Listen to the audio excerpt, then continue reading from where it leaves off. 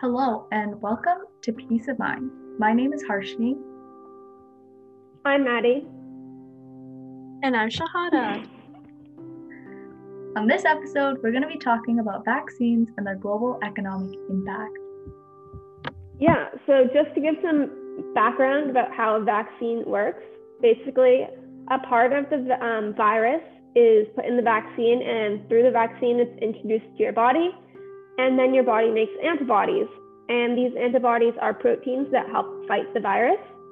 So when your body has antibodies for a virus, it's better able to prevent being infected if it does come in contact with the actual virus. And it also limits severe symptoms if you end up getting the infection. There's this common misconception that vaccine will give you the virus if you take it. So what do you have to say about that? Yeah, so that's not true. A weakened or an inactive part of the virus is included in the vaccine, so it's not the whole virus. And then the idea is that once you're vaccinated, if you are then come in contact with the virus, your body is better prepared to combat it. What's the overall effect if more people are vaccinated? Yeah, so the goal is herd immunity, and this is basically when so many people have been vaccinated that the virus has a really hard time spreading. And this is very important for people that have weakened immune systems, cancer, HIV, or have an allergy to the vaccine or something else that could prevent them from getting it. Because the only way that they could then be protected is that if everybody around them has been vaccinated. That's really interesting. Yeah, so an example of a vaccine made in the 1950s is the polio vaccine. So in the 1900s, polio was paralyzing hundreds of thousands of people every year worldwide. So in the 1950s, they finally came out with two vaccines, and they were common in some countries, and they effectively eradicated polio. But in other countries, the vaccine wasn't common enough to get that herd immunity, and it didn't stop the spread. So in the 1980s, the world decided to do a worldwide effort to eradicate polio. But since that point, it took 40 years until Africa was polio free. Also, to this day, Pakistan and Afghanistan are still not polio free. So why did it take countries in Africa so much longer to become polio free compared to other parts of the world? So I'm really glad you asked this because third world countries, such as those in Africa and Asia, are at a major disadvantage.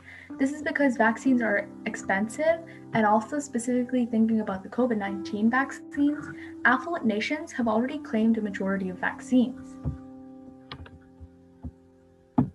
So how does this impact the economy?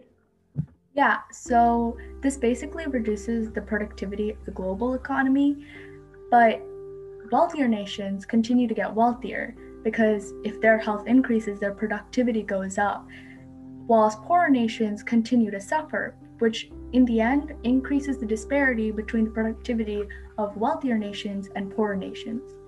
Also, third world nations have a much higher population density and less means of high healthcare standards than countries like, say, the US or the UK, which is a big issue, especially when we're thinking about COVID-19 right now.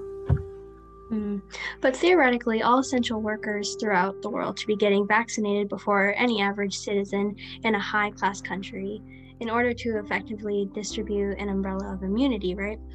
On one hand, it's important to understand that when an affluent country does get better, they will try to help those in poorer countries using their own resources. But at the same time, those people in those poorer countries, by the time they receive the vaccines they need, so many lives will be have lost already that at that point it's just really depressing. Yeah, so what does this look like on the other side of things for richer countries? Well, vaccines are easily available, and depending on policy, they're already paid by taxes covered by the government. So in specific terms like COVID, The US government will be getting access to all these vaccines that we need sometime soon, and it's mainly now about safely administering them to the public. What's being done about this huge disparity? Yeah, so COVAX is actually an organization that's co-led by the World Health Organization, and its goal is to speed up vaccine development and ensure fair and equal access to vaccines globally by helping out governments acquire them.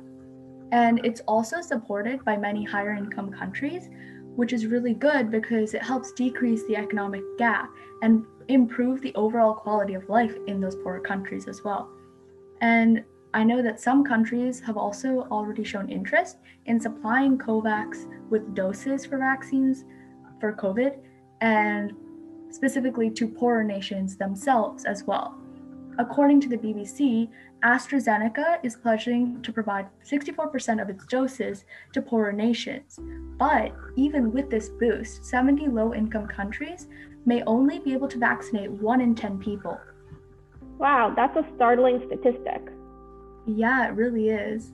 But there is still some hope. COVAX has been able to obtain 700 million doses of vaccines to give out to 92 low-income countries taking advantage of their offer. So there is still hope for these countries, but it could also still take many years until there is an overall umbrella of herd immunity worldwide. I see. Thank you for listening, and be sure to check out our other episodes and follow us on Instagram at Bedford_HOSA for regular updates and health news.